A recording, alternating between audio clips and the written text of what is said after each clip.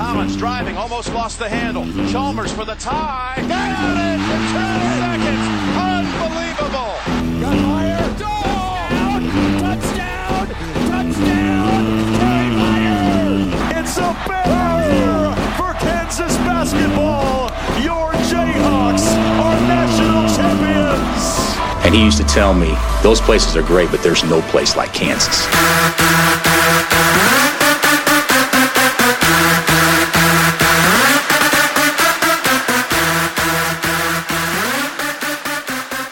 All right, folks, welcome in. Another episode, Ain't No Seeds podcast. And boys, as that countdown was just going, I was thinking back when the last time we recorded was, and I realized it was a pregame, our first ever pregame show before Texas Tech.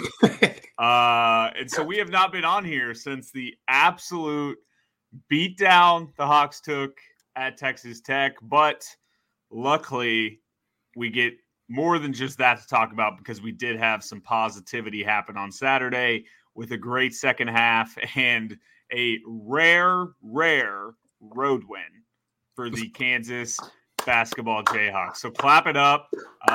Shout out to them. I think the theme of this pod, I don't know. I think I'm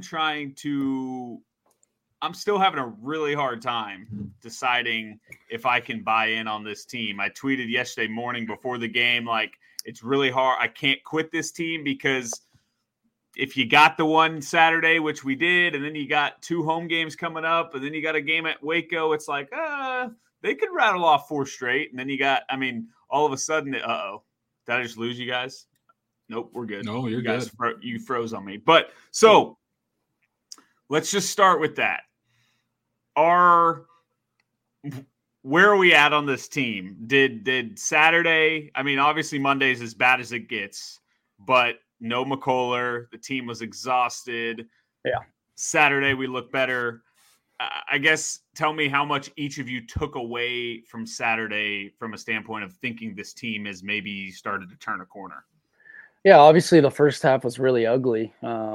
They were down double digits with, I think they were down 11 with 2:05 left, and then they kind of got a spark from Jamari McDowell, who a lot of KU fans like and think should play more. He kind of changed that game, honestly, going into half, just giving KU some momentum. He got an offensive board off DeJuan's missed 3, and then elite possession defensively to end the half. They cut it to 5. So they were down double digits with 2 minutes left, cut it to 5, had some momentum going into halftime. So I was feeling good about them winning.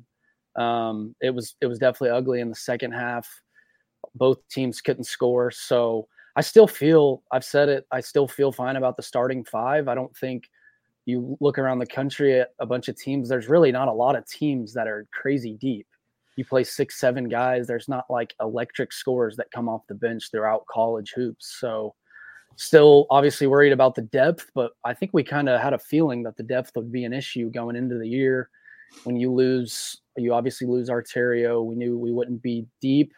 Obviously didn't think El Marco and Timberlake would be as kind of bad as they've been, but I still feel fine. I think it's going to take, you're going to need some injury luck. You're going to need to stay out of foul trouble in the tournament. But I don't know if you guys agree with that, but there's not a lot of teams throughout the country that are very deep. So I still feel fine about the starting 5, top 10 defense on Ken Pom. I truly don't think we're the 46th worst offense in the country. I know it might look like that at some points, but I still think this team's fine, and I'm still feeling fine about their chances going forward. AB? I don't want to be a Debbie Downer. I disagree. I'm quite worried about it. And we've talked about it a little bit, but the offense to me, even though statistically and just name value of the starting 5 sounds awesome. You start naming the guys and it's like, yeah, this team should be really fucking good. They don't work together in my eyes. And that's something that they've dealt with all season. They go in stretches where they look awesome. Most of those stretches are at Allen Fieldhouse, which I've been saying we can't take much out of those games at Allen because it's just a different sport in that building. But even after yesterday, man, unless McCullough can start being significantly more efficient and maybe even smarter with the shots that he's taking, I can't tell you the last time I was that upset with a star player on KU in a long time. Like, it was truly. I threw my phone at one point. I was like, "What the fuck are you doing, dude?" Like, the three he took 2 threes in like a 2-minute stretch where he was just standing on the wing guarded and he just pulled up with 15 seconds on the shot clock. And I was like, dude, like, no, stop it. Like, please stop. I'm begging you to stop. I think it's 4 of his last 5 games. If you take out the Houston game, dude, he's missed double-digit shots. It's like, and I know we kind of got to ride or die with him because he's our second best option scoring. And then if we move to Hunter, I have some problems with him too, because even though if he's putting up 20, it just feels like he's got zero confidence in a jumper. He hasn't been the big, strong, tough, and I know that's not really his style. He's a finesse dude, but it gets frustrating watching a 7'2" guy just trying to like fade away and put up this soft hook off like the backboard and going like, it just, there are problems with the stars of this team that I'm taking away. And then like just the main question of, I don't know that they're a fit together, even though they're all pretty good at the sport of basketball. So I don't feel any better, or I didn't feel any worse after Monday when they got blown out. And I don't feel any better about them after the win yesterday. I just kind of think Monday was a bad spot. And yesterday, Oklahoma, I'm not that high on Oklahoma at all. Plus, and that's the other thing. Oklahoma had 2 guys that were out, and we still kind of, for the first 30 minutes, struggled to look competent even. First half was ugly.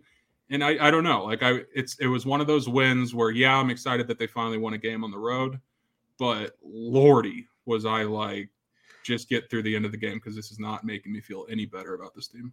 Yeah, I don't think I'm taking the win as like, gosh, yes, we beat OU on the road. What a win. But I am taking it as like a, when a shooter's in a slump and you're just like, he's got to see one go in. He's got to see one go in. I feel like we just needed to have that feeling in a road locker room of, there's nothing better than winning on the road in conference play. And I think these guys just kind of needed to feel that and get that kind of confidence and Kansas swagger back. I don't know the best way to say that, but like that's what Bill Self has done forever is he wins on the road. So it's been very weird.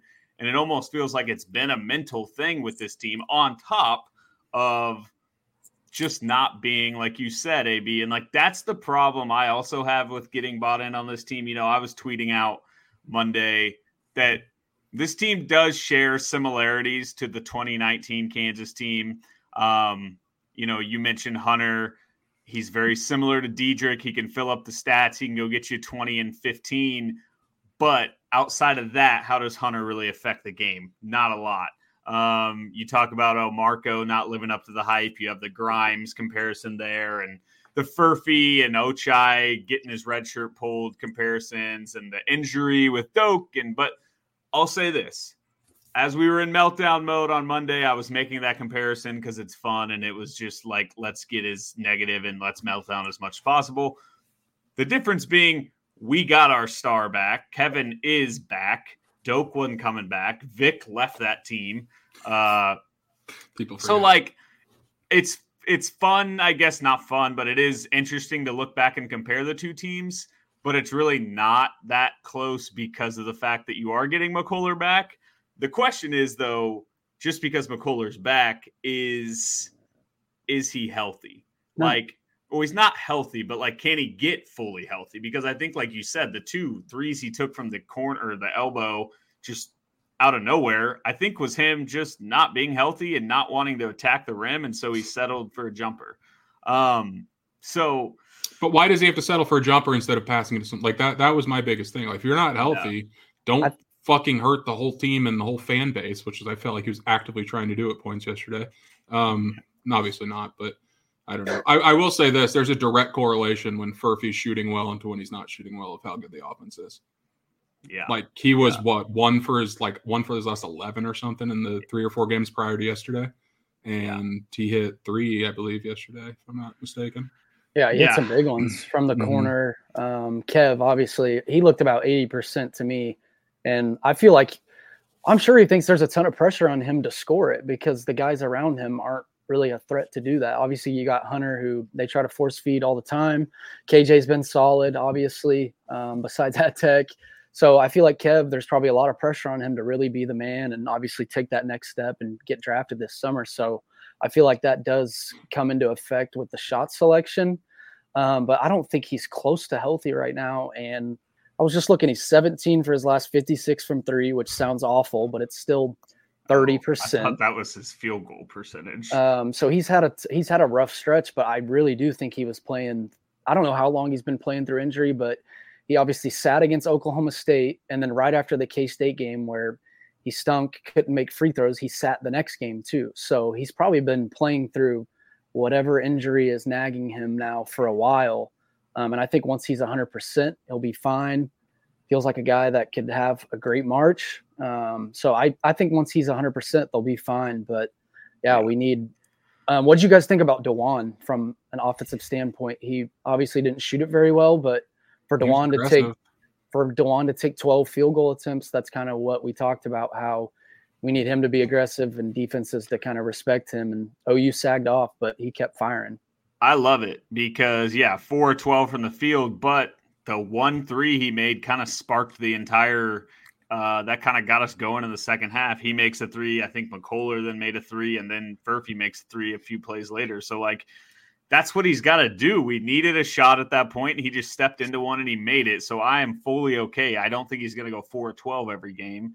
But I think DeJuan, I know he only had one steal, but it does feel like he's doing those vintage DeJuan, getting his hands on the ball. And I don't know how did he – KJ's dunk that he got, was that a KJ steal or was that DeJuan's one steal? DeJuan kind of pressured him, and then the guy got the ball back. KJ stole it and dunked it on a breakaway. So it's like those things that I think DeJuan's doing more of, where I kind of felt like he wasn't. So I've been very happy with what DeJuan. I mean, 11-7. It's kind of what we've said. If we get 11-7 out of DeJuan, this team could make a run in March, I think. Yeah, and also people get upset with him, and I know we lost this game, but at K-State, he made some winning plays down the stretch where I thought KU might pull this one out.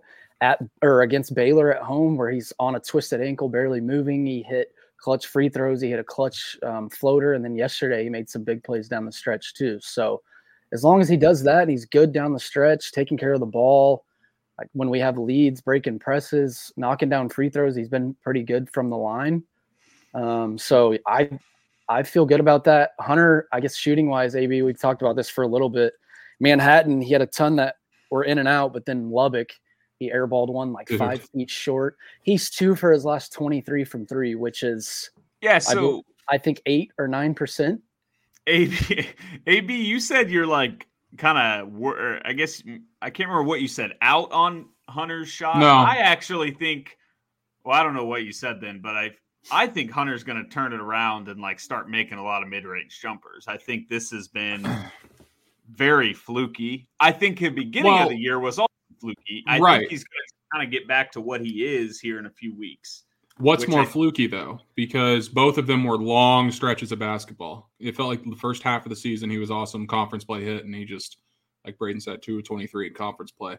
And it's if it was a game-to-game thing where one game he was 3 for 4 from 3 and hit a couple mid-range, and then the next game he was 0 for 5 mid-range and 3-point combined, I would feel a little more confident. But it also just feels like I've seen it for 2 months straight at this point.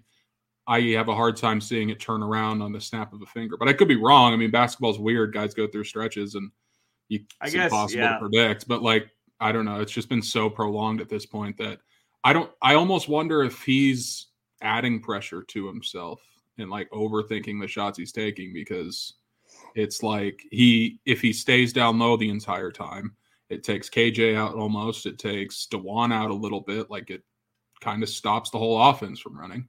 But when he's open, he's got to shoot it. I almost wonder if he's just in his head and it's a mental thing, because he's been a good shooter for his whole career. So I don't know. It's frustrating. It changes the dynamic just overall. But I think out of everything, and I don't know what we would say a goal for Hunter's shooting percentage would be. And I'm not too concerned about the threes.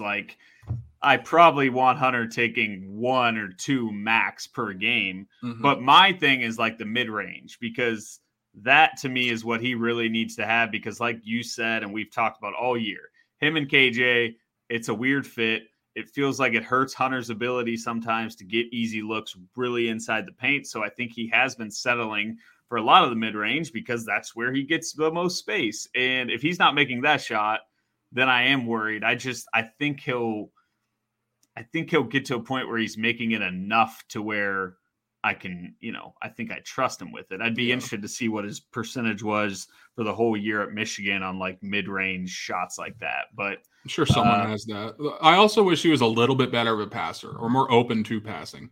So I feel like once he catches the ball within 6 feet, doesn't matter if it's taking him 1 second or 8 seconds, he's going to find a way to go up and get a shot off. Which it's not the worst thing in the world, but guys are going to start collapsing on him if he kicks out to Furf or McCullough, hopefully get an open shot. Like, yeah, I don't know, but that's part of my frustration too with the big boy. Do you guys think Jamari deserves more minutes, or is it kind of just to a point where he's probably going to play a lot in the future? I mean, he does. He gives good minutes. He doesn't really upset you. He doesn't make mistakes. He plays hard. He seems poised. I'll say this. I have a hard time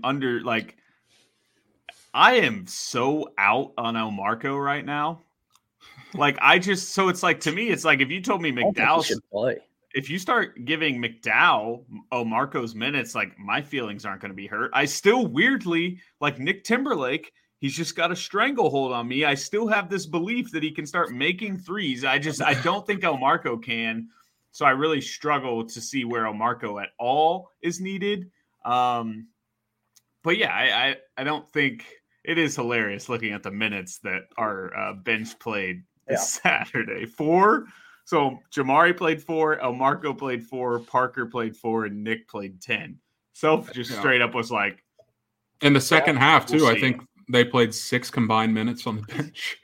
And I think it was when was it McCullough that got in foul trouble late in the second half, or like 10 minutes left in the second half or something. Maybe. I think Kevin went out. Kevin came out for sure for a few minutes because he had 4. Yeah, so like that must have been all of them. We've talked about the bench and how at this point we don't even need these guys to come in and be insane scoring threats. We need them to come in and just give good minutes, spell the starters good minutes like Parker does. Parker, absolutely an option off the bench, and then maybe one of Jamari and Timberlake. But I was talking about it yesterday with a couple friends. In March, they always talk about how the timeouts are longer. These guys are getting more rest. Like, you're going to go with your top guys. Like, they're going to play, obviously, 35-ish minutes. So, yeah, I worry about the bench, but I'm also looking at box scores from, like, all the top-ranked teams in the country last night, and there's just – you play 6 or 7 guys. Like, I really like North Carolina. They have a really good point guard. Obviously, Baycott's been there since 2012. They have 2 studs, but you look at their bench, they're lucky to play a 6th guy every night more than like 10 minutes. So I know. So there's not teams that are crazy deep. So I know we worry about the bench, but I think what I had been very worried about the bench, but I've now just accepted like the bench is what it is. And I know that KU can win in March without a bench, but now my fear, and like AB said at the jump, like, I don't know if I'm all in on this starting 5. The names are there. The experience is there, but who do you worry about right now? It's like, it's not a personal, oh, I get it. It's not that I personally worry about any of these players. It's more that I worry about how they all can play together. Like, It just feels like DeJuan hurts McCullough, or McCullough hurts DeJuan because they're both not huge outside threats. And then KJ hurts Hunter because KJ's got to be in the paint and his guys can just sag off and help. And it's stuff we've said all year, but like, I think that's where I'm having trouble getting really all the way bought back in, is because I convinced myself, they'll figure something out. They'll start to, see better spacing. The offense will continue to get better. And it's just like, it really hasn't, even with, I guess Furphy has added him being able to, like, it's still crazy to think about this team was beating UConn and the teams we beat with El Marco starting. Like, it's crazy to think about. And even, I know it's the Allen Fieldhouse effect, but you play the best defense in the country and you're just cooking. Even Kevin, that game when he's going through his slump, I believe he was 7 for 8 from the floor. So, yeah, I know it's Allen. We always play 10 times better there, but that's the best defense in the country no matter what. And you shoot it like 60% from the floor. So they've shown they're capable. I think that they show up for the bigger games. I know on the road that hasn't really been true, but I still I think it could give them some confidence going forward that they won a gritty game on the road. I know OU is missing some guys, but they still had their best players playing.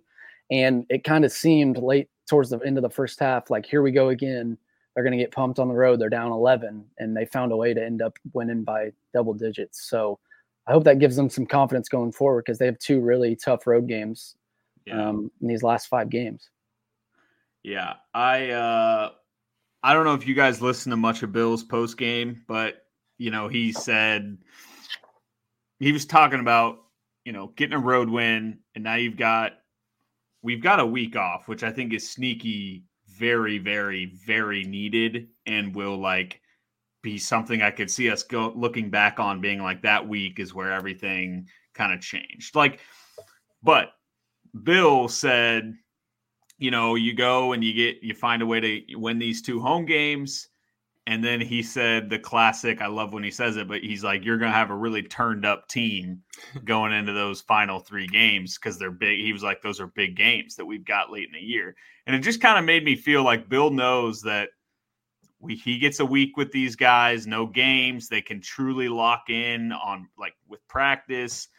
And then they get 2 home games, which they're going to be like Texas. They should be 5+ point favorites, and BYU. Oh, yeah. So they should be, knock on wood, but they should win the 2 home games. And then it's I kind of have a feeling Bill thinks this team could very much go in and win at Baylor.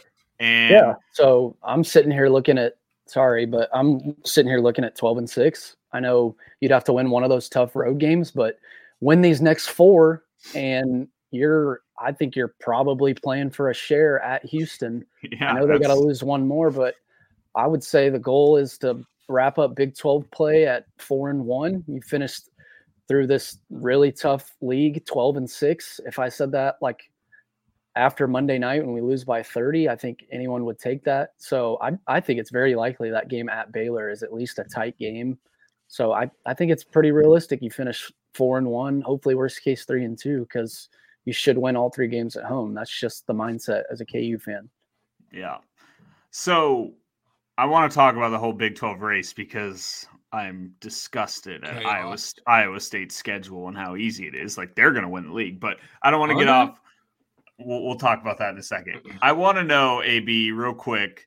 So, I keep saying, and I tweet it out, and it's I don't know if I'm all in on this team. I don't know if I'm fully bought in. But, I was then thinking, what does that really mean? What does it mean for us to be bought in? Does that mean we think, is that as simple as they can win a national title? I think when I say it, it's more along the lines of, I think this team can go make a Final Four run. I can visualize a Final Four run.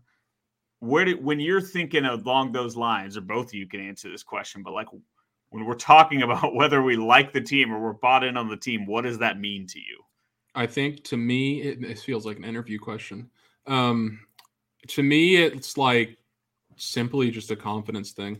Going into Selection Sunday, it's usually a 50-50 of if I am locked the fuck in, I know exactly who I want in the region. I know exactly where I want to go. I know exactly who I do want to see, who I don't want to see, this and that. And then there's other years where it's I'm excited for the selection show and I'm excited to see where they go, but I'm not super confident because I feel like anyone can grab us.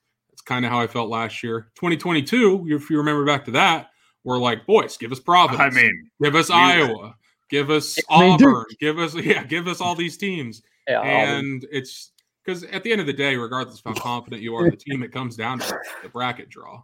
I know you wanted Iowa too, I believe. We got Iowa. Yeah, we did. People forget how actually awesome it was for us to be doing a live reaction and us just basically celebrating like we won a national title when we saw our draw. Because we were so convinced that bracket was going to be an absolute nightmare. I think this year we need to go live. We need to go live on YouTube during the selection show. I just want to have recorded evidence of our feelings when we see our name pop up. Because last year, my biggest regret of this show's history is not having 3 cameras in front of our 3 faces when we saw Houston pop up in the Midwest. When we saw 4 eyes talking about Houston. It But anyways, It's regardless, just it's either complete going to opposite of Oh 2022. my Like, God, right. we're so But mad. every time we have back in 2019 during the tournament draw, we still tweet out that video every selection Sunday of me slapping my belly and going nuts. You think I was going to say something else? yeah. Yeah, it's rated PG, baby. A little below my belly. And then, like, you know, it's just that's the kind of stuff that I think is just pure electricity. So yeah, I don't really know where else I'm going, but it's at the end of the day, to answer your question, it's simply a confidence thing. And can you picture it? Can you picture X player on the stand with the net around his neck celebrating a regional championship? There's nothing funnier than our episode talking about the teams we didn't want, and it was every single team that was in our region after getting shafted on what region we were in, and then getting shafted on teams. It was like Chris Reynolds listened to our podcast and walked in there and was like, "All right, folks, here's what we're gonna do. We're gonna give them all these teams." It had to be like 1,000,000 to 1 shot too that we were gonna get that bracket. Seriously, like, how of all the teams, the 9 seed we didn't want was the 9 seed we ended up losing to, like, or the 8 seed or whatever they were. Like, every single team that was a bad draw for Kansas was insane. Like, I mean, thinking back to 2022 is crazy too, because we obviously wanted Creighton to win, and then Creighton just takes us down to the wire. Yeah. And the national champion usually finds a way to just squeak by, but it brings me to a lot of KU fans this year are just like, oh, this team, it's the worst in the Bill Self era. Like, they'll be so lucky to make the second weekend. It's like, I just feel like our fans need to sit back and just enjoy it with Coach Self. And it's like, God, after every loss, it's the end of the world. And second weekend, it's like, 48 teams don't make the second weekend. Like, it's really tough to do no matter what seed you are. This team's sitting there on the 2 line with wins over the 1 and 2 teams on KenPom, the 5th ranked team on KenPom. It's still the same roster that beat all those teams. Yeah, some of them were at Allen Fieldhouse. One of them was in Maui coming off 12 hours of rest. And obviously one of our players was going through a tragedy. So this team has shown they're gritty and they've beaten a lot of good teams. Like, I just want to sit back and enjoy it. I know losing sucks and our fans expect us to go 40-0, but it's like, dude, they're sitting on the 2 line with some really good wins. Yeah, I do think it's very funny. Well, one, the fan base has gotten way too obsessed with saying worst team of the Self era. Like, why do we have to say that every year? Brother. It's because it's just never been worse than a 4. I'm telling you, 2021 was bad. Like, we forget 2021, and I know that was a weird year, but anyways, I don't want to talk too. That team was bad. But what I want to say, go ahead. The thing that's been kind of in my head today has been, is this team that much better than that team? And I know, like, I'm off and on here, but like, would this team pump 21? I know they weren't amazing, but you still had Big Dave, you still had Oach, CB. Yeah, but it was just those guys just weren't quite there yet. And you want to talk about a team that didn't make a whole lot of sense. Like, Marcus Garrett as a point guard, and you're surrounding him like CB. I mean, CB's a good shooter, but I think this team's probably on a neutral floor, like 3.5 point favorites. I mean, by the way, I don't think this team's a wagon. And I think we're talking Self teams. Like, when I say a team was bad, that's in Bill Self standards. It's just that team. Anytime that team was on the floor, I was not like convinced we could win. I think we have a KenPom update coming from Mr. Bax. Oh, yeah, I went back to look at like both the 21 team and this team's like adjusted efficiency as a whole, his like main ranking. And they ain't that far apart, boys. They ain't that far apart. But now, again, like, that was a weird year. I do think this team's probably a good 4.5 point favorite over that team at least. Just think what DeJuan would do to Marcus Garrett obviously they're both great defenders, but just in terms of fit positionally, they have such a point guard advantage that I don't think the rest of it really matters. And it's easy to look back at that 2021 team and be like, well, they had CB and Dave and Oach, and it's like, I was going to say, sure, but that was like before Dave was the most hated player in Kansas history at that time, and you were about to cut your foot off. Yeah, and the bench stunk, kind of like this year's team. So, can you guys guess who KenPom had as the second best contributor on that KU team? Joe Yesovu. Just kidding. He wasn't on that team. Who came off our bench that year? Tristan. That's not the guy. I'm just trying to name guys. Bryce Thompson, Mitch. Tyon Grant Foster. That was the so he has it split up. Go-to guys was David McCormick. Major contributors is Tyon Grant Foster before it gets to significant How? He didn't even play. That's why I'm confused too. It says he was used in 24 to 28% of possessions. But of his possessions? I think when he got the ball, he shot. And he had that only played really good game. 14% of minutes. I don't think this is the Kev we're going to get going forward. I think we're going to get good Kev. He's going to be healthy. We're going to be in every game. I know it sucks, and I think the issue has been on the road. And I know some of the games in the tournament, you'll have crowds against you, but are they really true road games? Like, you're on a neutral floor. I'm not trying to sit here and talk people into it, but I feel like we're one or two road games where we just kind of shit the bed from people still being in on this team. You lose to UCF, you lose to West Virginia. I still feel like the West Virginia and Iowa State games were just so fluky to me. They made so many jumpers. Iowa State's making garbage threes at the end of the shot clock, where there'd been games where they hardly make any threes at all. I didn't think we played that bad in both those arenas. It just came down to pretty much getting offensive boards at West Foss. So I agree. More like fluky shooting performances has happened against this team. But I'm just laughing looking at the 2021 roster. I mean, timeout. 20 seconds timeout. Jostle. You did not miss this. It's coming up. Just a little preview. We'll get back to that in a few minutes. Glad someone said that. Oh, man. I mean, this roster is hilarious. And here's why I am always going to be sold on this being the worst team of the Self era, is because after we lost to USC, Self goes to his press conference and he's like, we got to get athletic. We got to get guys. And he basically just was like, it sounded like he was ready to cut every single person on the team. It was the most fed up I think Self had ever been, and the most disappointed he had ever been with a roster he put together. Looking back at that quote, it's almost wild how everything worked out, though, because he didn't really overhaul the roster. He brought back 3 or 4 starters. I can't remember who actually started that year. Remy. But he got Remy. Other than that, though, it was the same. I mean, you look at the guys that played in the championship: Mitch, Dave. Speedy, Oach, they were Jalen. They were all guys that played the year before. They really brought in Remy, and that was about it. Who was I also think when he said that, they were looking to be a Ochai back. So he's sitting there thinking it ain't going to be Bryce Thompson that's replacing Ochai next year. I got to go find someone in the portal that's athletic. Speaking of, someone asked if we think that El Marco's transferring. I don't see how he doesn't. I think we've seen it enough time in the portal era where we get a stud freshman come in, he doesn't live up to expectations, and he's gone. I mean, he'll have an awesome career at Georgetown or some other school, just like Quentin Grimes did with Houston, and just like Bryce Thompson's doing at Oklahoma State.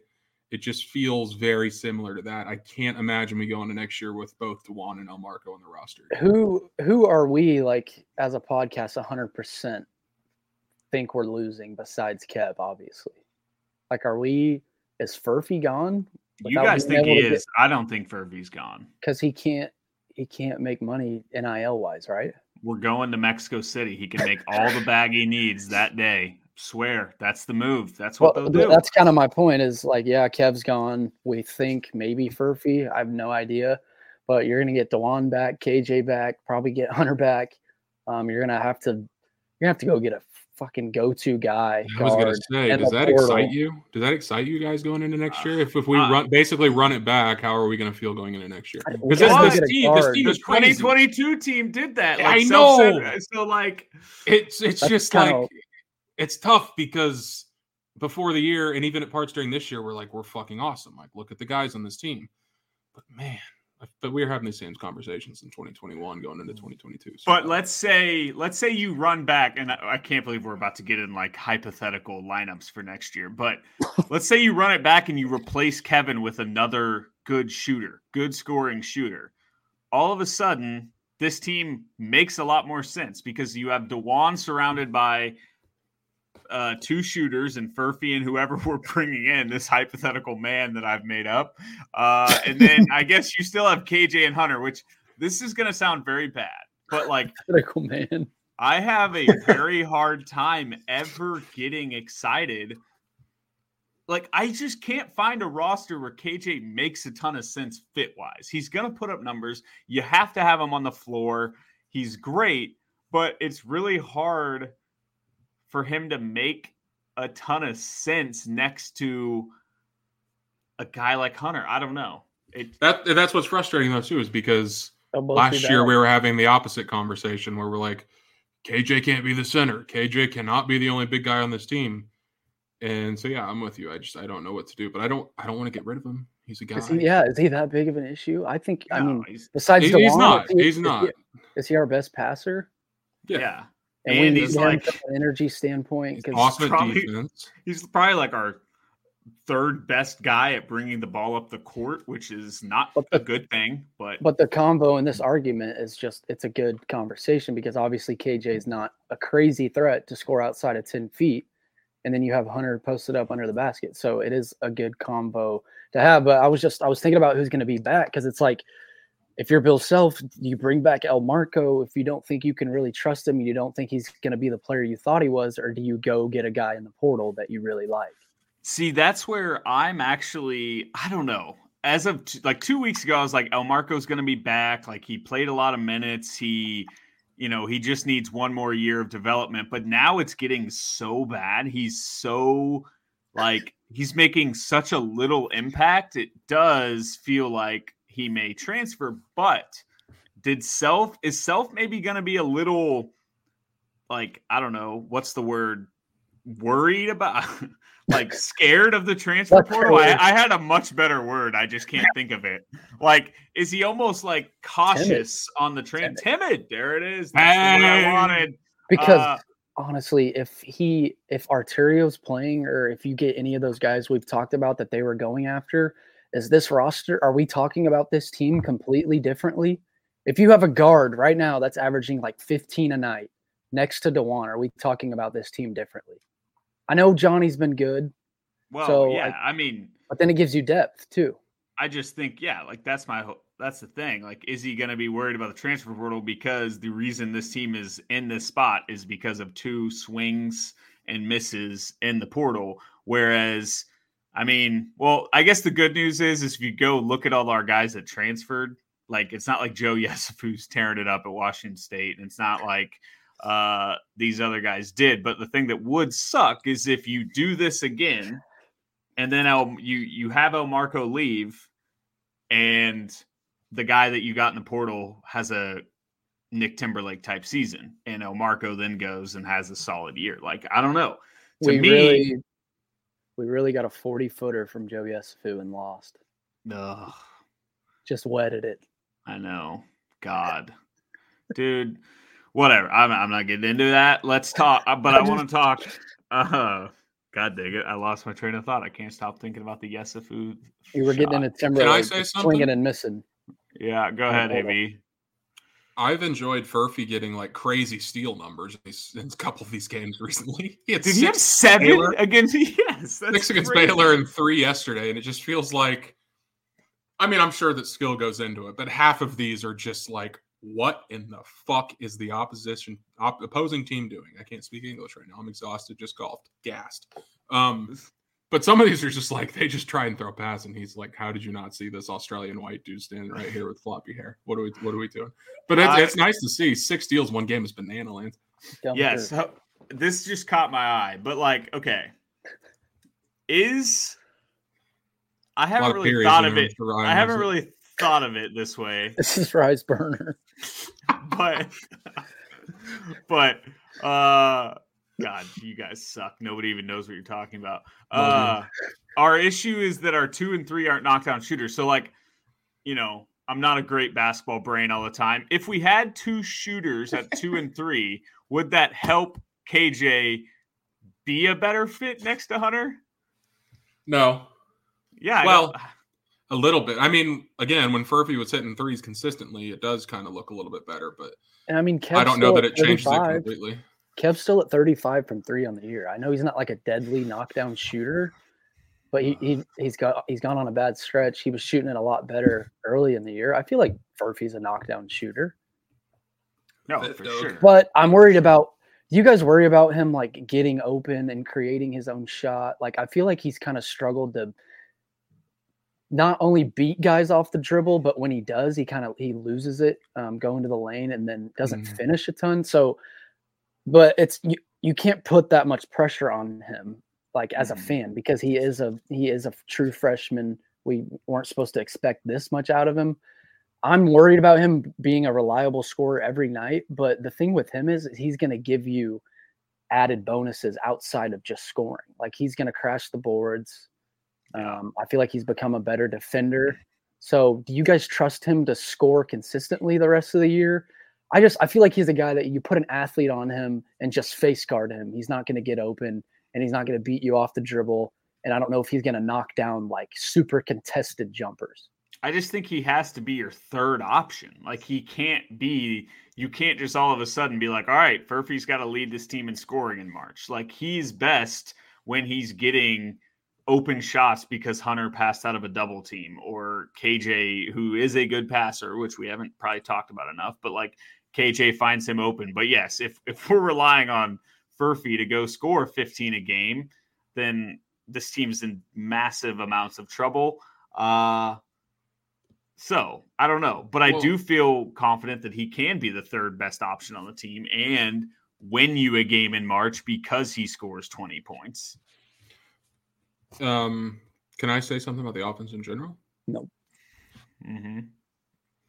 I'm sure there's an answer to this that smarter basketball minds have for me, but like, I feel like earlier in the year, we were so effective with Hunter going to screen for Juan or Kev or whoever, rolls off of it, and then whoever's handling the ball has KJ in the short corner or the guy, Hunter, rolling, and one of them was always wide open.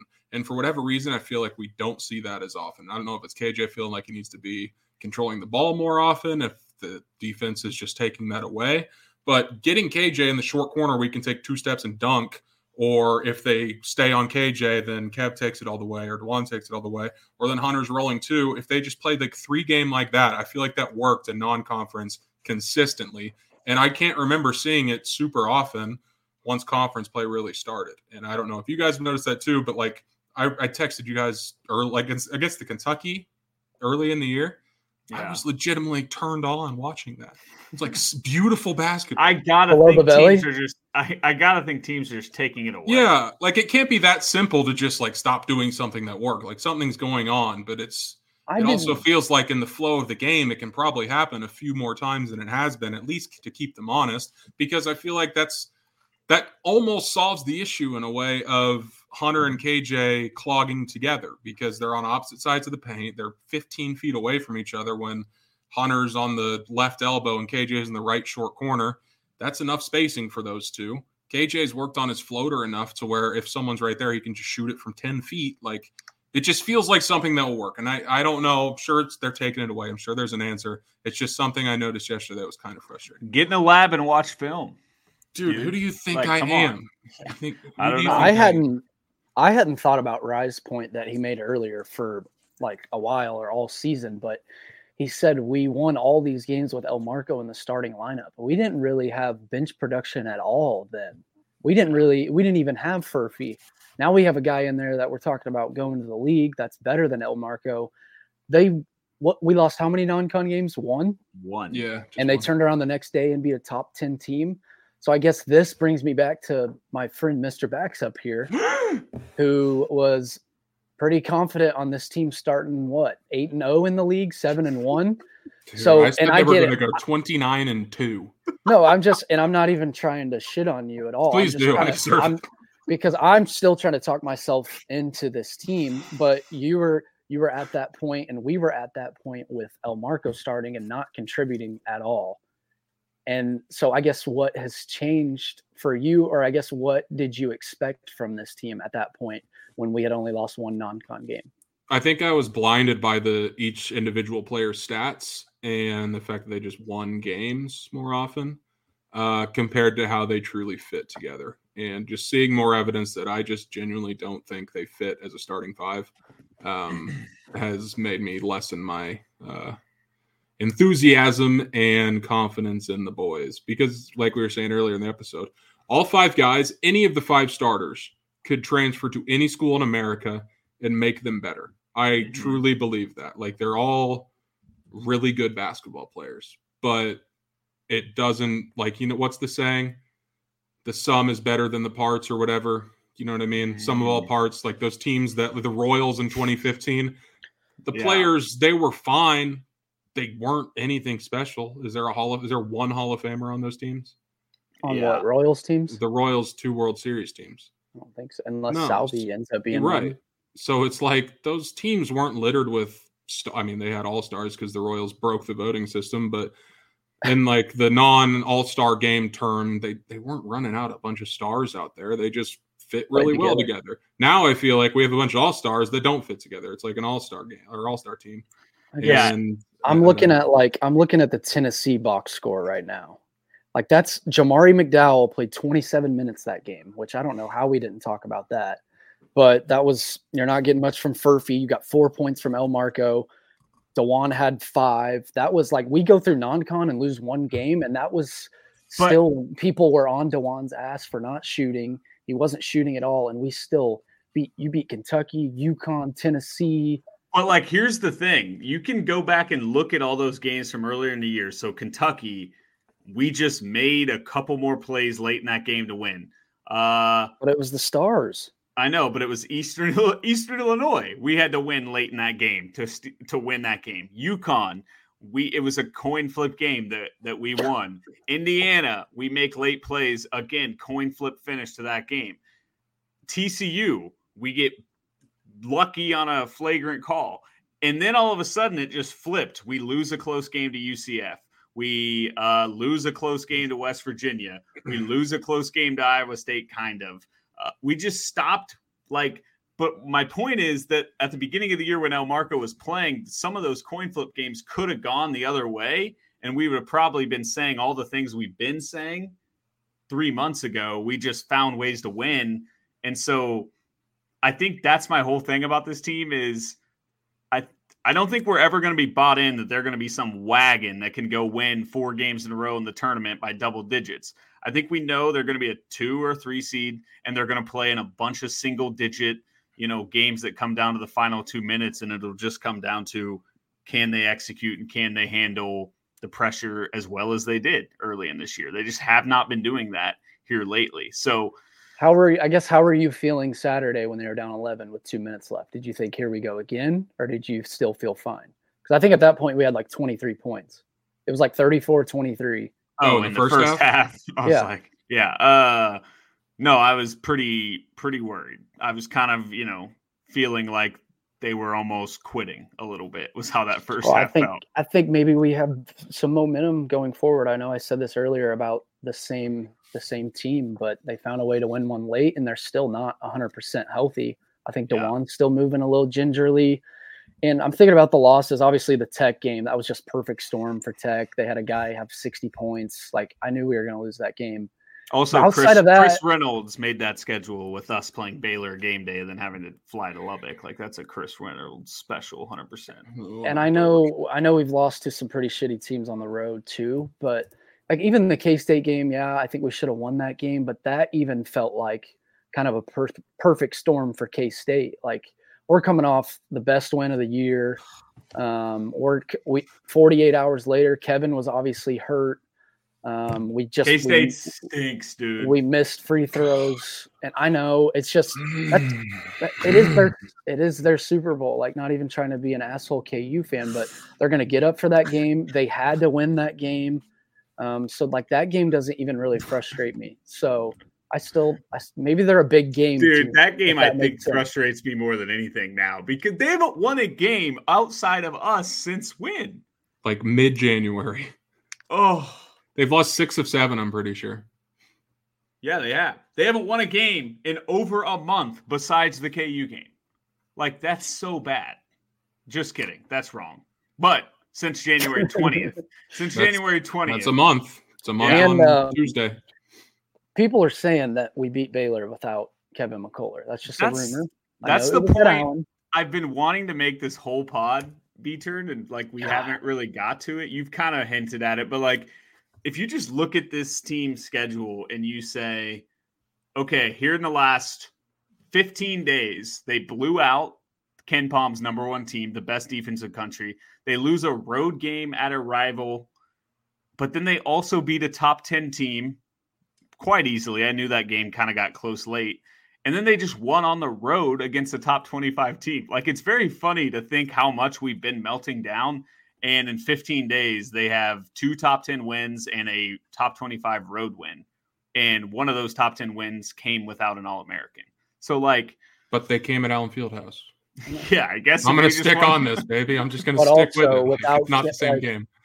Without Kev, going into the Baylor game, I think we were 8-point favorites, and it dropped to like 4 once Kev was out. I really didn't think we were going to win that game. I was struggling to see who was going to score for us, but they still controlled it. I know it's Allen. God, Allen is such an advantage. Like, how much of a point advantage is it? A lot. 5? Yeah, I mean, Vegas would say like 5, but I think in our minds it's 15. Can we change the NCAA tournament format to the best seed plays at home? We should do that. Okay, I was going to say something. What was I going to say? Oh, I have a random hypothetical. If we go into the Houston game, and we don't have a chance to win the Big 12, do we sit, guys? No, Bill will not. Hear me out. Why not? We're going to be 10-point underdogs.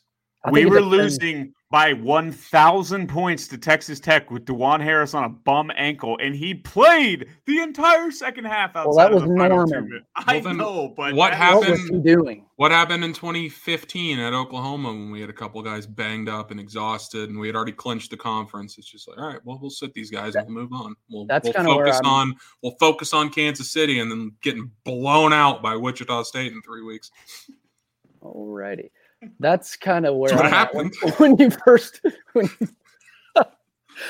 first brought up the question. The first thing that came to my mind is I think it depends how banged up we might be. Like, if you have a Kevin McCullough at 80-90% or anyone on the team, I think you sit them. But if they're 100%, Bill's going to try to win because it could come down to seeding. Like, if Lenardi has us as the last 2 seed, yeah, I don't know. And that's, I guess, Rye, you can answer his hypothetical or whatever, but I kind of have my own hypothetical going into that game as well. If you guys want to hear it. I have a rebuttal to your response to my rebuttal. To your hypothetical. Here's my thought on it. What hurts KU's seeding chances more? Losing at full strength to Houston by 13 or losing with backups and Kevin out, DeJuan out, and losing by 25 when it's very clear that we did not have our full. But here's the thing about the selection committee. We saw last year how dumb those guys are. I'm not even sure they would realize we had starters out. They'd be like, wow. The other thing is 25? How fucking confident were you guys when Houston 100%. Lost in their conference title game? I can't talk about it anymore. I won't do it. But my other side point is if we lose that Houston game regardless and then beat their ass at T-Mobile Center a week later, that game means nothing. AB, I mean, this is the best question out there. Who's going to play if we sit our starters? Play Yankovic 40 minutes. I don't give a shit. Can you imagine? Can you imagine? Yankovic. Yeah, Weird Al, dude. That's like a porno name or something. It's my name. Yankovic. His dad was one of our coaches. I don't know. Thought he decided to go foreign on us or something. He would. He'd be a lottery pick if his last name was Yankovic. Okay. Well, now I have just a follow-up questions about language. So, what do you guys call number 15 on the Denver Nuggets? Jokic. That's where my mind was. But like AB just said, we've known this guy. This last name has been a part of Kansas basketball program for 20 years, and it's never been questioned that it was Jankovic. He's not from he's not from Europe. That better be the first time. Okay, I think it's one because I've definitely said Jank before, so obviously I think it's just like a random. Mikel Yankovic is the sickest NBA player. Oh my God, number 1 overall based off the name. Can I get to my hypothetical? And I'm very pumped for you guys to talk about this and maybe the chat. Yeah. Only if it involves Yank. If we say we win the next 4 and we go into Houston, how much are we talking about potential 1 seed? I was just thinking that. Because you're getting a win. You're getting a really good – in that scenario, you're getting a really good road win at Baylor. The home wins probably won't do much, but teams are going to lose. Just going into Houston, and you're probably playing for a tie of the league. If you have a share of the best league in the country, how much are you talking about 1 seed, especially when you have the Big 12 tournament? The problem, I think, is, and AB, you're the bracketology expert, but like I think UConn has pretty much locked up a 1 seed. Purdue has pretty much locked up a 1 seed. Yes. And in that scenario, that means Houston's only lost 1 game since. So they've now locked up a 1 seed. So then I guess, we are battling it out with Well, I'm in this scenario, I'm saying that we're going into Houston back 1 game. So I'm saying Houston loses 1 before we play them. So I know, it's going to take more than 1 loss. They would only be at 4 losses. But we'd be at 5. Year. We'd be at 6 on the whole year and 5 in But if you share the league, but they also and you sweep them. Well, guys, you're missing the most important part is that when Houston loses, it's only by like 3 or 4 points, and when we lose to Texas Tech, it's by 29 points. So that's the difference maker. But so who's the 4th on the 1 line right now? Zona, and they won by 128 points last night. Yeah, I don't think it would be us versus Houston for the 1 seed. I think it would be us trying to get that 4th 1 seed, which isn't out of the realm of possibilities. My favorite question of the year, boys. Would you rather be the 1 seed in the West or the 2 seed in the Midwest? Let's do it, boys. We're almost here. 4 weeks from today, we'll have a bracket. Thank you, John. I am getting full March mode right now. I've been checking Lenardi's Twitter a good amount. I've been checking bracket predictions, so I'm definitely getting there. But I think it's realistic we win at least 3 of the next 4. I'm not going to give us Baylor, but if we do, and then we have a chance to play for a share, and then maybe it does come down to Kansas City because you're going to have to play how many good teams to get to the championship? 2 ranked teams probably to get to the championship. Yeah, that's the other problem with this team. And you talk about depth, but these Johnny, what's wrong with us tonight? We're speaking like children. We are children. I do have a hard time believing this team with our lack of bench production is going to have I think it's going to be really difficult to win Thursday, Friday, and Saturday against 3 really good teams. So winning the Big 12 Someone else is going to have to, though.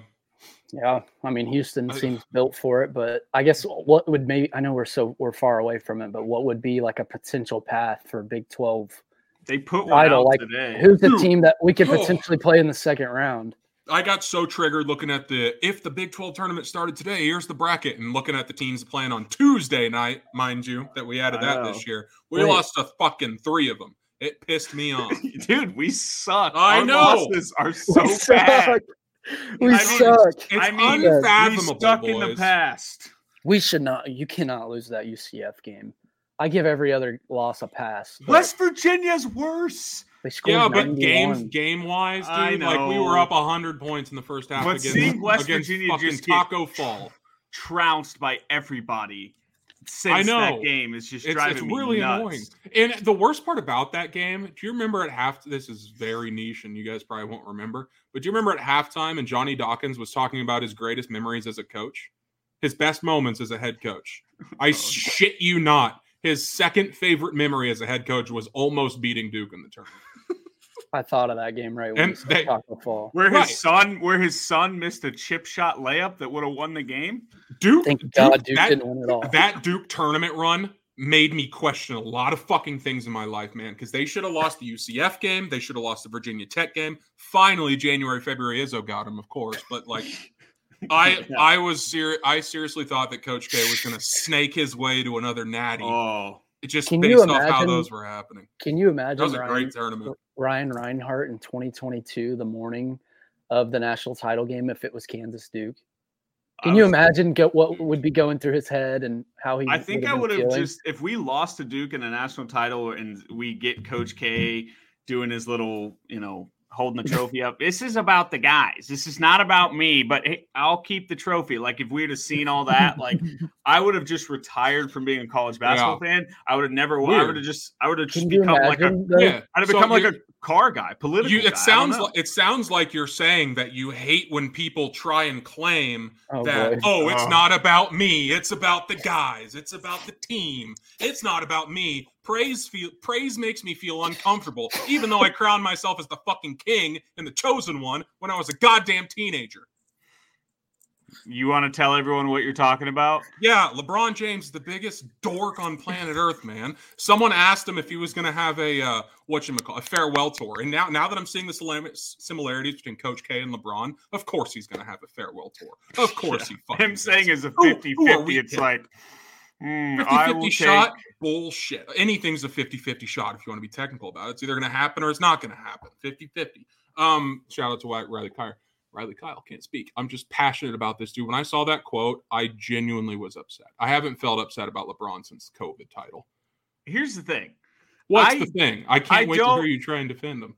But I'm not going to. When I say LeBron's the best basketball player of all time, I don't say, hey, LeBron's the best basketball player of all time, and he's also the least dorkiest basketball player of all time. I fully accept that LeBron says outrageous things, and it's what I said to you before we started recording.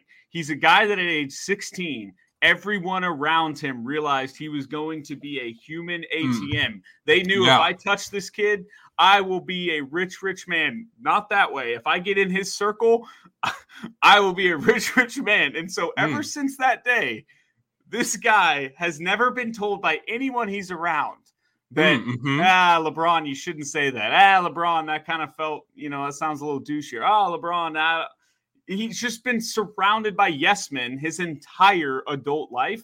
And so he's going to say outrageous quotes because nobody's around to be like, LeBron. So you're not wrong on this, but having a million yes men in your life is getting constant praise. So you're telling me he's just been uncomfortable in his day-to-day life? No, I'm saying the quote was wrong. I mean, the quote, I agree with you that LeBron should get roasted for the quote. He's the most obvious praise guy of all time. I'm just saying, when you see a quote like that, and you're like, I got to go talk to Ryan. Like, I think LeBron's this humble dude. I just think he's better at basketball than Michael Jordan. That's it. Well, I don't know about that. But the other I had something and I'm just on a lock right here, and I just forgot it. I'm doggone it. I know. If you want to talk more LeBron, we can, dude. But I want to go over one last thing. Well, I do. My last comment on him is that this tweet got brought up recently, but it was 5 or 6 years ago. It was like, LeBron's only 34 years old. This will all be over soon. And he's still fucking going. I think that guy which says a lot in 2013. Yeah. And that obviously adds to LeBron's legacy. I'm not trying to take away from that, but good God, I'm just ready for it to be done.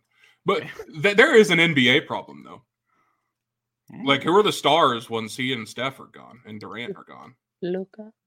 Sure, but no one knows who.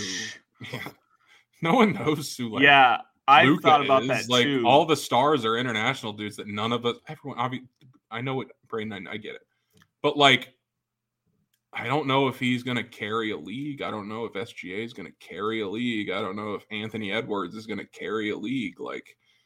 And maybe it's part of, but I guess that doesn't really make sense because LeBron came out of high school and Kobe came out of high school and all these guys, but it just feels like there's a big disconnect, and the NBA is still going NBA Saturday night, only thing on TV. We're going LeBron versus Steph, and it's the best game you'll ever see. It's fucking awesome. But isn't it? I mean, I know you said it, but I feel like Wemby has a shot to be that. He's the first guy since LeBron that I think has been kind of put on that extra level, but I don't know. I don't pay enough attention. Is he even coming close to living up to it? Real, dude. I mean, he had a triple-double with blocks the other day. Okay, so he is as good as advertised. They just suck so bad. I guess the first name. This man's not playing in the league, boys. He's not. He's starting at the 2 next year for the Lakers, brother. And I don't think it's going to be deserved. But LeBron's, you want to talk about yes men? LeBron's going to turn his son, who should come off the bench in the Pac-12, into an NBA starter. It's going to be the most funny thing ever. Wait, is LeBron, is he actually leaving no matter where Bronny goes? He does have a player option this year. He said he's not sure if he's going to sign. I just want to see how or what he can do to get him to the Lakers roster. Dude, I read, and I don't know how true it is, but they said the Lakers are open to like exploring Bronny being on the team next year, which like that obviously feels like something you have to say. Yeah. And then LeBron retires the next year, and then what if Bronny just stinks and you spend a first rounder on him? Well, the other thing, if you want to really criticize LeBron, it would be a flat out mistake to let Bronny leave college and go to the NBA, because I do think Bronny has an NBA career ahead of him if he could stay and just develop more. But if you take him there now, and I mean, who's to say Bron can't play 2 years from now, though? He definitely can. I think he will. He could do that. Yeah. Let Bronny go back for his sophomore year when he transfers to KU for El Marco Jackson. And Adidas wearer, Bronny James. Yeah. God, what was I going to say? Oh, yeah. I guess Tatum came to mind, but I don't see it there. He's just young. Luka, yeah, he's 24. I thought Giannis and Joker, but they're it's around 30 years old. But no, you're right. You're totally right. I don't know that like whole basis of like average in like I'm a very casual NBA fan, and I can recognize that Luke is awesome and Jokic is awesome and SGA is awesome. Anthony Edwards is awesome. I don't get like star power, like have to watch this guy when he's on TV, like I would get when Steph and the Warriors were awesome, or when LeBron and the Heat were playing against the Celtics or something like that. It felt a little bit different, and maybe we're just getting older and disconnecting from it a little bit, and I don't know. It could be that, but I just don't have it feels a little bit different with the current stars, even though they might be just as good. I mean, statistically, they're just as good. Well, I think that you got to have, well, I guess this will sound stupid, but like Luka's only 24. You need Luka playing Jokic in the conference finals, and you need Luka playing Tatum in the like you need those rivalries like LeBron and Steph and LeBron and the Celtics, and like we just haven't. I guess Giannis and who did the Nuggets beat in the finals this year? Oh, the Nuggets beat the Heat. Bam Adebayo is not the guy that's leading. Yeah, you know? And then you have the Nuggets beating Giannis beating. My God, the Suns, Phoenix, like that was before, like they didn't really have the star power next to Giannis. So you just have. And who else was it? Warriors Celtics was in there mixed in. And that was probably the most exciting I was to watch. It could be Tatum just because they might come out of the East quite a bit. I know you got Milwaukee and stuff, but he's 25. Luka, that's the issue with Dallas too, is Dallas going to be a team that makes runs in the playoffs? You got two really good guards, him and Kyrie, But hey, we might start getting into super team talk here in a few years with guys like Luka and like wanting out and things like that, which could change things. But yeah, rings matter a ton with your legacy. As much as we joke about like the LeBron versus MJ debate and like you kind of need that stuff. You really like you're gonna go 5 to 10 years in the NBA at a minimum without having a conversation about who the best player of all time is. Right. Well, and it's also the NBA is such like a dynasty-ridden league over the last 50 years. Like if you go back, LeBron played in 8 straight finals, 7. How many was it? A ton. 8 or 9. But like, and that's awesome. Right. But like, I feel like when you have, and Jordan played in 6 of 8 whenever he was in the league, and you have and Kobe played in 4 out of 5, 3 out of whatever it was. You can go back even further, but like I feel like when guys are consistently in the finals, like you were kind of saying, when these guys need to go up against each other, it just adds to the legacy and adds to 8 straight for Bron. Yeah. So I don't know. Yeah, that is true. Like you need. I'm trying to think of what the best rivalry we could see is. I mean, Giannis and Wemby. If I guess Giannis is getting up there now in age, kind of, isn't he? I mean, not really, but all things considered. Yeah, but like, can you imagine like 3 out of the next 5 years you see Giannis versus Wemby, which isn't going to happen. But yeah, so I don't know. Maybe you need someone other than Giannis to be Wemby's like rival. But yeah, that's what you need. It just wow, NBA talk, boys. It felt good. I haven't talked to NBA in a while. And I know, like, literally, I'm just out here slinging from the hip. I don't know anything about the NBA because, like you said, LeBron going to West Coast was really a bad thing for me because I used to love watching those Cavs games that start at like 7 p.m. Like, that was great. Now it's like no chance am I staying up to watch this Lakers on the West Coast. I was just losing control laughing a little bit ago because who was the player that AB thought LeBron was going to get? And he was like screaming in the car. Kawhi. Literally had like a unhinged meltdown, wouldn't speak to us because AB thought Kawhi was going to team up with Anthony Davis and LeBron. And like, I mean, it was the most mad I've ever seen AB in my entire life. Wouldn't speak to us. Just stopped talking. Got out of the car, shut the door, didn't say bye to us. It was crazy behavior. And it wasn't even official. I think we got tricked by like that fake LA insider kid who was like in high school. It was a tough time. It was a real tough time. And as mad as I was even more excited when I woke up that one morning and he signed with the Clippers at like 3 a.m. I texted you guys like, fuck yeah, boys. We don't have to deal with this shit. But looking back, I shouldn't have been as upset because if Kawhi would have gone there, adds a lot of fuel to my hatred for LeBron. Adds a lot of Super Team Bron. Super Team Bron. It was. It would have been lame. So dramatic. It was. He was yelling and then he just stopped talking. He shut the door and just slowly moped inside. It was like you guys went to Austin's without me, and I was like, I just couldn't even go fathom to eat at a bar. And he was like, "I'm not going to dinner anymore." I was so mad over literally ended up being a just fake source guy. Oh boy, so funny. It's a good time. Okay. I don't know why I want to bring this up so badly, but I said this earlier and you guys kind of like seem to not believe me, but like Iowa State's going to win the Big 12, boys. And I think they're going to do it potentially outright. So they're going to lose tomorrow at Houston, but then they get West Virginia at home at Hilton. That's a win. Then they get then they get OU at Hilton. That's a win. Then they get on the road at UCF. That's probably a win, unless you're Kansas. Then you get BYU at Hilton. That's a win. And then you go to K-State, who, unless you're Kansas, again, is not beating Iowa State. You don't just walk into Bramlage Coliseum and expect a W. But either way, I kind of think Iowa State is for sure sharing the title. So let me ask you this. Where does Houston lose?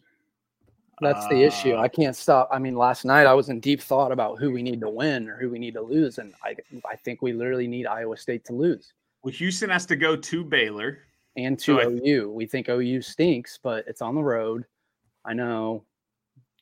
But we would just need Houston to lose one because then we go in there in the scenario we're hoping we're one back, go in there with a chance to share the title. Like, is it weird that it's not even – I don't care about that much about winning the Big 12 title. I just want to have that feeling in the final week of thinking we could. And, like, imagine us on the pod be like, boys, Bill Self on the road with the Big 12 on the road on the line. Like, we're winning 100%. This is what Bill Self does. That's what I can't wait for that pod. We will do that. We will convince ourselves that we are going to go into Houston and win. We'll be 9-point underdogs, and we're going to be like, nope, Bill Self will do it. Remember when the streak was ending? Win that game. When the streak ended and we were going into that OU game, I think we were 2 back in the conference with 2 to play, and we're like, we just need to keep winning, boys. Just need to keep winning. Got our asses kicked. We won at TCU in overtime. Just a bad TCU team too. And we were like, we're back. We're so back. No, I was halfway expecting that today on this episode from you guys. Leinster? Pressure to say that we're all the way back to do one against an average team on the road. Yeah. Dude, he was like tweeting us after, or someone he took it serious, dude. Yeah, he called you out. And then we recorded maybe the greatest episode we ever recorded. I kind of already asked this, but if we do win the next 4, how far up on the 2 line do we go on Lunardi's thing? Like, do we go to the first 2 seed? Do we go? That's why I'm saying, are we going to get our hopes up for a 1? if we're moving to like the 5th overall seed or the 6th, and you beat Houston at their place, and then you have Big 12 tournament where you're going to play, if you do advance deep into that tournament, you're going to play 2 or 3 ranked teams. I just 1 seed. Wait, you just said if we win at Houston? Yeah. I mean, if we win That's what at I'm Houston, saying. I think we're going to get a 1 seed. I thought earlier you said no because they hadn't lost as many games as us this year. You did. Well, I'm saying that I think if that happens, I think Houston and KU would both get 1 seeds. I guess what I was saying earlier is I don't think we can knock Houston off the 1 line unless they like lose 3 more here. But no, that's all I was saying. Like, if we win the next 4, where are we at on 1 seed talk? Like, are we gonna? Because we could be like the 5th or 6th overall seed, and then if we go into that game, what if we win? Because you would sweep Houston. Yeah, I think we'd probably be a 1 seed heading into the big. I think Houston would stay a 1 and we would be a 1. Do you think that, AB? It's so early to tell. And I mean, Arizona, like, it's just so funny looking at other conferences, dude. Like, Arizona gets to play Joe Yesufu. They get to play Washington. They get to go to Arizona State, which I have no idea, but I think they're bad. They have Oregon at home. They have at the road at UCLA, who is so bad. And then they go to the Fighting Bronny Jameses to wrap up the season. Like, I don't know where Arizona is losing the rest of the season, but they've lost some stinkers, so you never know. Well, honestly, going back to last selection Sunday, I don't know how much seeding matters. So, I think what does matter is the selection committee getting it right, whereas last year they clearly did not. And this may be the conspiracy theory, not conspiracy theories. It's bad, wrong word. Do we think the selection committee getting it so wrong last year led to one of the most uneventful tournaments in a long time? Like, it sucks. The tournament was not thinking fun. about the teams that made the Final Four last year. What seeds were they? 4, 5, 5, and 9. Like, our I think Miami region, was 5. State, San Diego State was a 5. UConn was a 4. Florida Atlantic. Florida Atlantic was a 9, and Miami was a 5, I believe. So it made me think about how stinky college basketball is. Like, if our fans don't think KU can make a run, then and just don't watch the tournament. That's the thing. Way worse teams. We are going to probably, I think, let's say we're a 2 seed. We're going to be a double-digit favorite in our first round game, but in our second round game, it'll be a less than 5-point favorite, I bet. And then from there on out, everything will be coin flip games. So, like, if this team makes a run, it's just going to be from winning 1 possession games late, I think. Kind of like 2012. UConn was a 4, 4, 5, 5, 9. What was UConn on KenPom heading into the tournament? Didn't our region have 3 top 10 teams in KenPom? Dude, had to have. We were so mad. It was like the season being over when that shit dropped. Yeah. It was went the from complete opposite of 2022. We got screwed on region. Maybe they'll give us a nice draw. Worst. Arkansas, UConn. Who was our 2? UCLA was the 2. Gonzaga was the 3. I mean, it was stacked, dude. That's the best region of all time. It really was. And that's why the tournament sucked, because all the good teams were in the one region. Well, how much does the tournament affect your ending KenPom rankings, AB? They finished at 3 offense, 7 defense, UConn. Yeah, I'm trying to find what they were pre-tourney, and this is just not working for me. I love that we just ask AB questions like he is KenPom. Yeah. Hey, surprise. Have you ever seen me and KenPom in the same room? Nope. That's what really sucked about the Arkansas game is even if we won that game, I felt like we were getting pumped the next week. Even though that would have been an electric because it would have been KU, UConn, Gonzaga, and UCLA, right? Yeah. All in the same venue in Vegas. Yeah, we ruined that. We ruined that. God, what was I going to say? I have a question about the Natty. Is there a single team you guys feel comfortable saying could win the Natty? I'm not saying this to like hype up KU because I don't think that, obviously I think they could get hot and go on a run and win some close games. I'm not going to predict them to. I don't think it's likely, but we'd be crazy to say it's not possible. But like if you go through that, there's I feel like 3 fairly consistent top-rated teams, and it's Purdue, UConn, and Houston. Purdue just lost to Ohio State, who had to fire their coach this week. Wait, what? Yeah, I missed that. Ohio when State did that happen? This afternoon.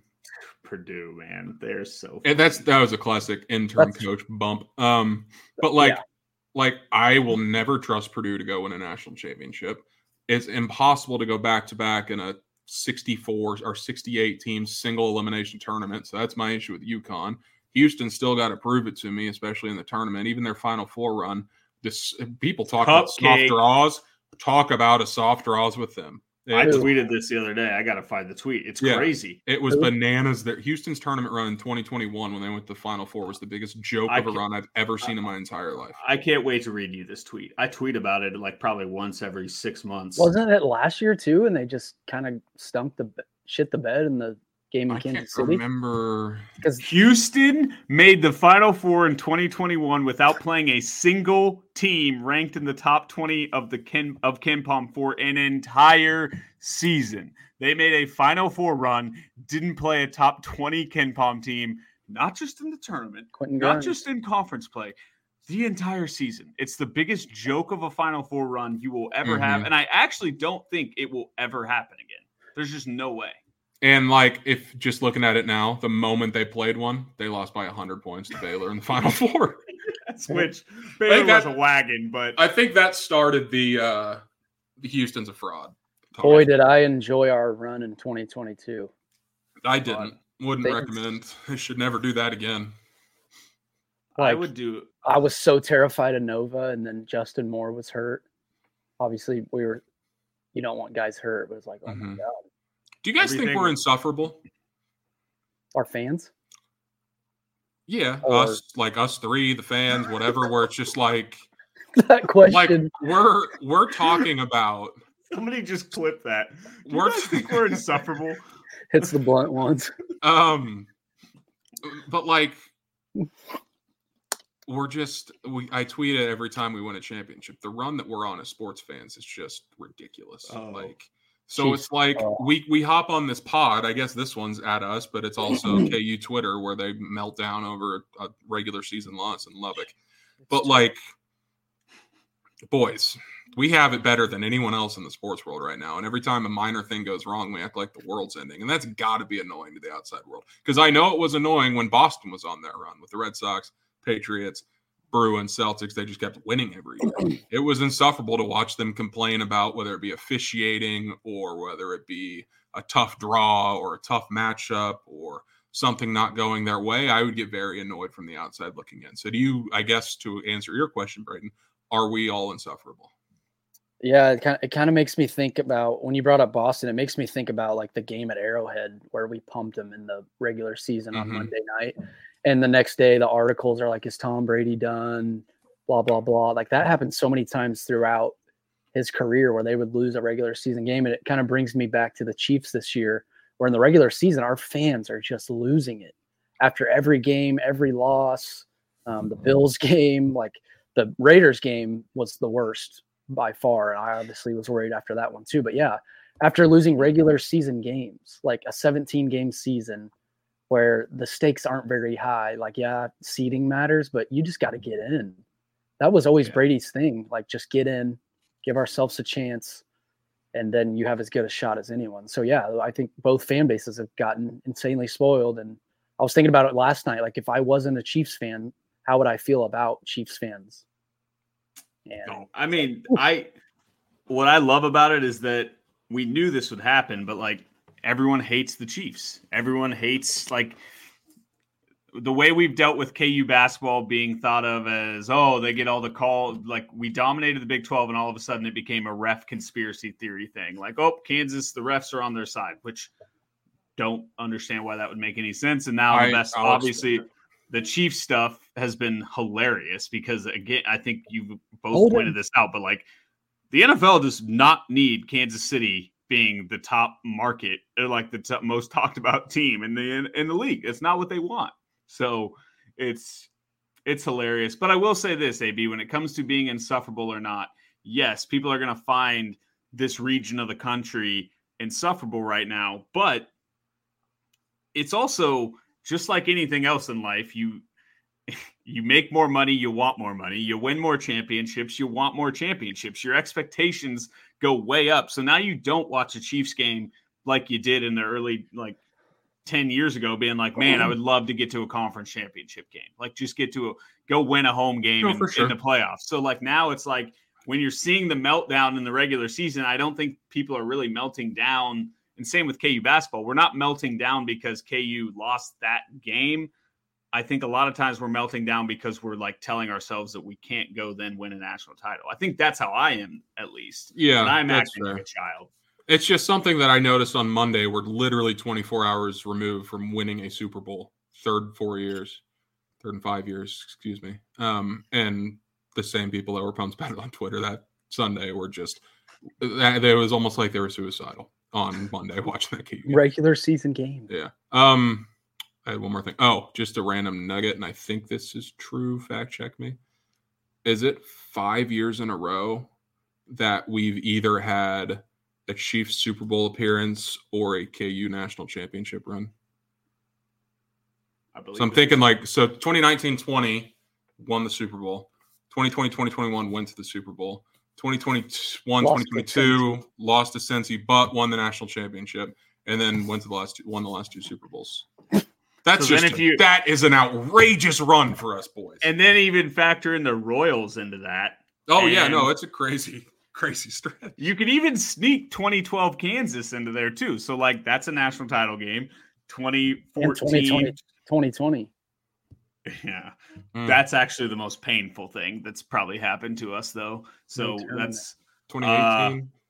I mean, if you go back to 2018, we've either been in a conference championship or a Final Four. We're just in the mix, as they say. We're just always in the mix.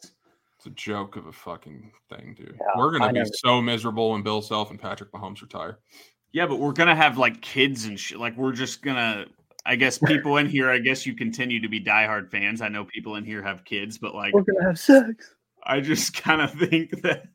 Can't wait for that experience for the first time, boys. I just know. Like my brother has kids and he's just like does not care about sports at all. Hardly. They're not. Was he like you sure. Pre-kids? No, he kind of lost it. Like even back when he got, I don't know. Maybe like when he got married, he even lost interest. Whereas like we've all talked about how we watch way less college basketball as we've gotten older. But like NBA, I don't watch any of that because I got it. Like, you got to pick your battles. You can't be like, hey, I'm watching. Oh, we're going to every KU game. We're watching every KU game. We're watching the big college basketball games. I can't be like, oh, also we're watching NBA on Friday night. There's only so many times you can pull this is a really big game. You can only pull that card so many times. And for KU, it appears to be every single one. So I feel like 5 years ago or so, or however long, like there's no way we would miss watching like a Duke North Carolina game. I know. Now I'm just like going about my day. Mm-hmm. Yeah. You know what I'm saying? Like Duke, UNC, biggest rivalry in the sport. There's no way. But also Shire and Hubert just ain't doing it for me. I also think COVID kind of ruined that a little bit because we lived for 4 months without a single sporting event and we kind of just got used to it. Yeah. I don't know. I mean, at least for me, like honestly, pre-COVID, I couldn't go one day without watching sports. Also, now, regardless, I'm going to follow it on Twitter. I'm going to see things that happen. I go many days in a week without watching a game. Yeah. I also think our attention spans have just gotten so bad that like, I'm like, I'll watch a YouTube video instead of watching sports now. Or I'll watch TikTok because I need a new dopamine hit every 30 seconds. I can't sit around and watch a 2-hour basketball game. No chance. Speaking of attention, I don't even know if attention span ties into this. Why can't the men's league double? Why can't 3? Why can't the old NCAA Men's Basketball Association just copy women's basketball? I watched a 30-second clip on Twitter this morning of the end of the Oregon State UCLA game. There were 4 straight scoring possessions in the final 20 seconds. You know why? Because they just advance the ball after timeouts, and it keeps the games alive. And they play 4 quarters instead of 2 halves. It's the same organization making the rules. They're playing the same sport. Like, why can they not do that? It just doesn't. It's the only basketball league in the world that does halves. Yeah, and not quarters. It's insane. And then you're in the bonus for 15 minutes. Mm-hmm. Why can't you advance the ball? Right. And it's like the NCAA clearly is open to it if they've done it for the women's game. Is the women's game sneaky in a better spot than the men's game? Healthy debate, boys, because they keep bringing Caitlin Clark through. I mean, Caitlin Clark is bigger than any best ever men's basketball player, college player has been in like, I don't even know how long. Why is the old KU alum Lynette, why is she not getting any credit for a scoring record? What's the actual reasoning behind that? Was it not NCAA yet? Was it not like somebody wrote an article about this and I did not read it. But it just bothered me. I like when KU gets their dick sucked, and I figured they might for a little bit with all the Caitlin Clark stuff and make you feel good about something, but it's like no one knows because old dick sucking. Yeah, I don't know. Also, she did it without 3-pointers, didn't she? Yeah. So, Caitlin Clark is truly. Oh, yeah, not trying to take away anything from her. Yeah. I'm just like, well. Don't go Jay Williams over here. God, that guy's so weirdo. Dork. And who was the lady on the podcast that was like discrediting Caitlin Clark? Swope, who just got it all wrong. Oh, wrong. She's like, well, the extra COVID year. The extra COVID year is when Caitlin Clark has done it. And then you look and she's like, well, she hasn't used an extra COVID year. She's doing it in fewer games. It's like, what the fuck are we talking about? It was like a 2-minute rant where she was so confident and no one called her out on it. Like so Jay Williams pretty much said that because she hasn't won a title. Yeah. Like to not label her great in a one and done format at Iowa. My mind went to Kenny Smith. When there's multiple like women's programs that just run. Yeah. Like women's basketball, could have South gone Carolina, to UConn and probably never lost a game in 4 years. Or like if she would have just followed the route, like I know Taurasi did that. Like she went and then Maya Moore, like wow, boys, NBA, women's basketball, we are doing it all tonight. All inclusive, baby. Yeah, but Caitlin Clark going to Iowa, which I would argue Iowa is the most boring major basketball like brand out there. You're going to upset us, a very good friend of yours. I know, but he'll be all right. He definitely doesn't listen. That's fine. Caitlin Clark's electric. I love watching. I would rather, like, if I have the choice, if it's Iowa women's basketball playing in a big game, or I could watch like Tennessee, Auburn, and men's basketball, I'm 100% picking Caitlin Clark, which would have never happened back in the day. Mm-hmm. So shout out Kenny Clark. But yeah, Jay Williams, absolute idiot. I don't know. I just went on a rant without. Someone said thoughts on dunk contest last night. I thought the judges stunk.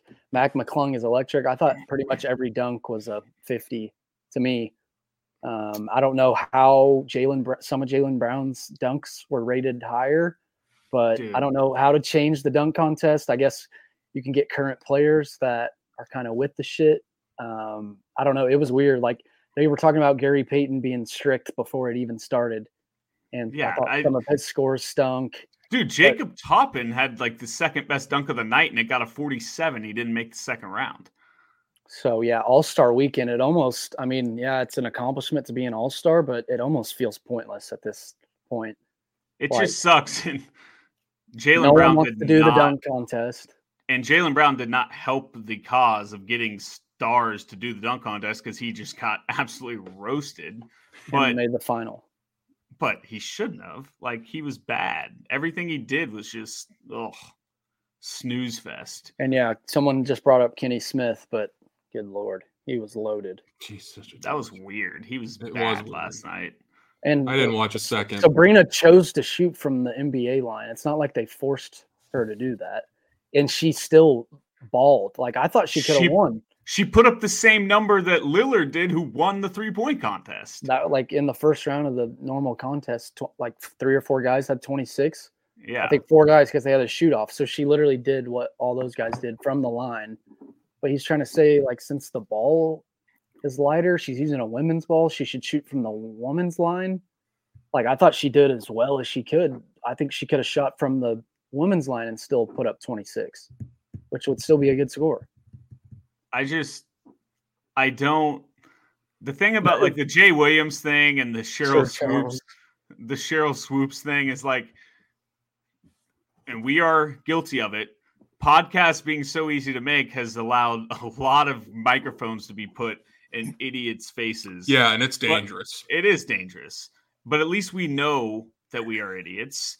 That's actually been on my mind a lot recently. Like the whole, seriously, I'm dead serious. Like anyone, and not only the fact that anyone can have an opinion, it feels like everyone thinks they need to have opinion on every single thing that happens. And it's like, not to get too, because I'm not like a journalism freak or anything. I don't really care that much, but it's like, we wonder why there's so much fake shit that flies around and rumors and this like discourse of everything's rigged or everyone always has an issue with something or this is wrong or this guy's not very good or this guy's awesome and he's really not. It's just like, it's a disaster currently, and I don't see a way that it's going to get any better at all. Yeah, because people like with importance say something and then people run with it like it's gospel. Like they think that's what it is. And then they say it, other people start to say it. That's why like even Jaylen Brown, he was wearing the left glove last night. That became a thing all over social media. Jaylen Brown stinks. You can't dribble with his left hand.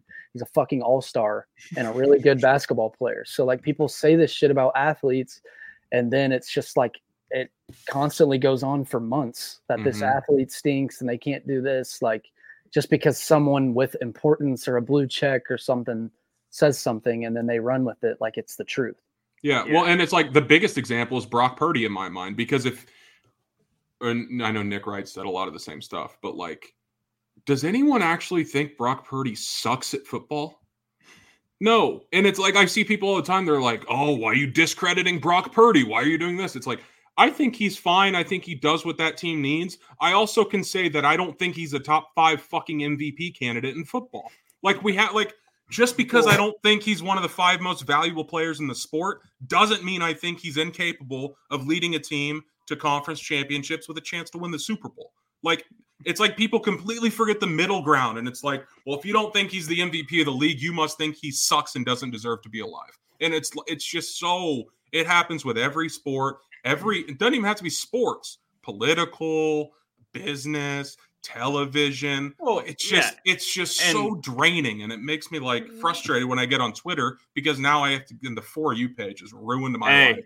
I got a great tip for you. When it comes to Twitter. I'll tell you about it in a second. But like you were saying, the Jay Williams thing is just like, why was there even a discussion around whether or not Caitlin Clark is great? Everyone in the world agrees that Caitlin Clark is great. It is so stupid that was even a clip. Like, why are we even discussing things? And we have to, and it's the classic Skip Bayless thing, right? Like, it's just, that's what gets, and I would bet the most viewed clip from game day this weekend was Jay Williams saying that. So that's why it works. It's gotten sad.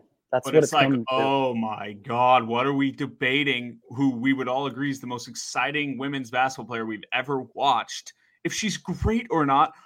And she's 22 years old. Like, oh, it's so stupid. It's all so stupid. That's what it's come to, bro. Yeah, like hot takes and just clicks, and it's sad. And it probably has to do with, like you guys said, how many podcasts there are. Like, you're going to hear a lot of the same stuff. But if you can put together a clip of you firing off a hot take, kind of like Will Compton does with the Chiefs, like all year long, and then people fall for it and he gets attention like me, it triggers me.